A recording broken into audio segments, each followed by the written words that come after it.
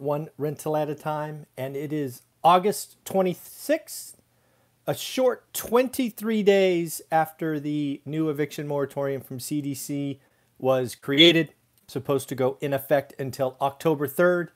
It has been struck down by the Supreme Court in a 6-3 ruling. Evictions can continue, or can start, I should say, going forward. There will be some ongoing fights perhaps at the state level, but it is very clear that the Supreme Court has come in a 6-3 ruling saying that the CDC has never been given the authority to tackle or invoke or do anything of that nature. So it is now over. A couple of things that I want to highlight, and again, I love the fact that YouTube records these. If you go back and watch our discussion about this on August 4th, I had told you that I'd spoken with several lawyers, and we were looking at about 15 to 21 days to get this back to the Supreme Court and back to a decision. At that time, again, the videos are here on YouTube. We just had to go through the process. Lots of folks were coming out saying the court was this, the court was that.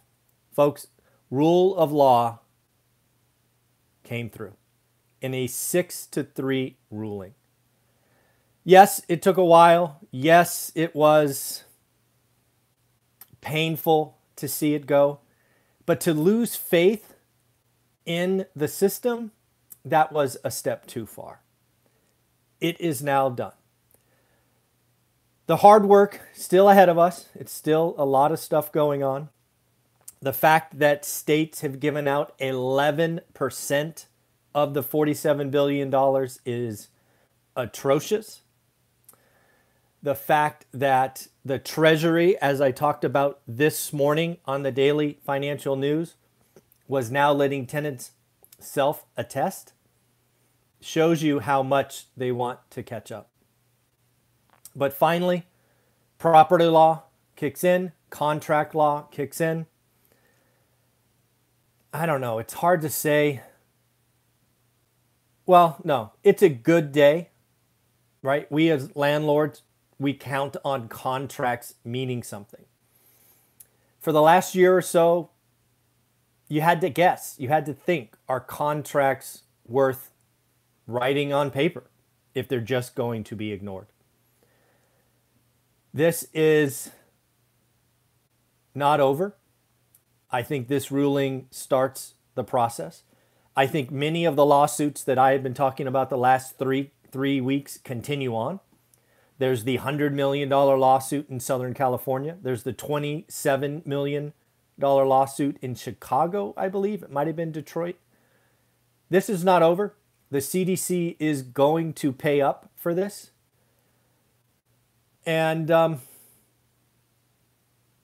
yeah, I mean, if you go back and watch some of my videos and you look at some of the comments, I think too many people gave up.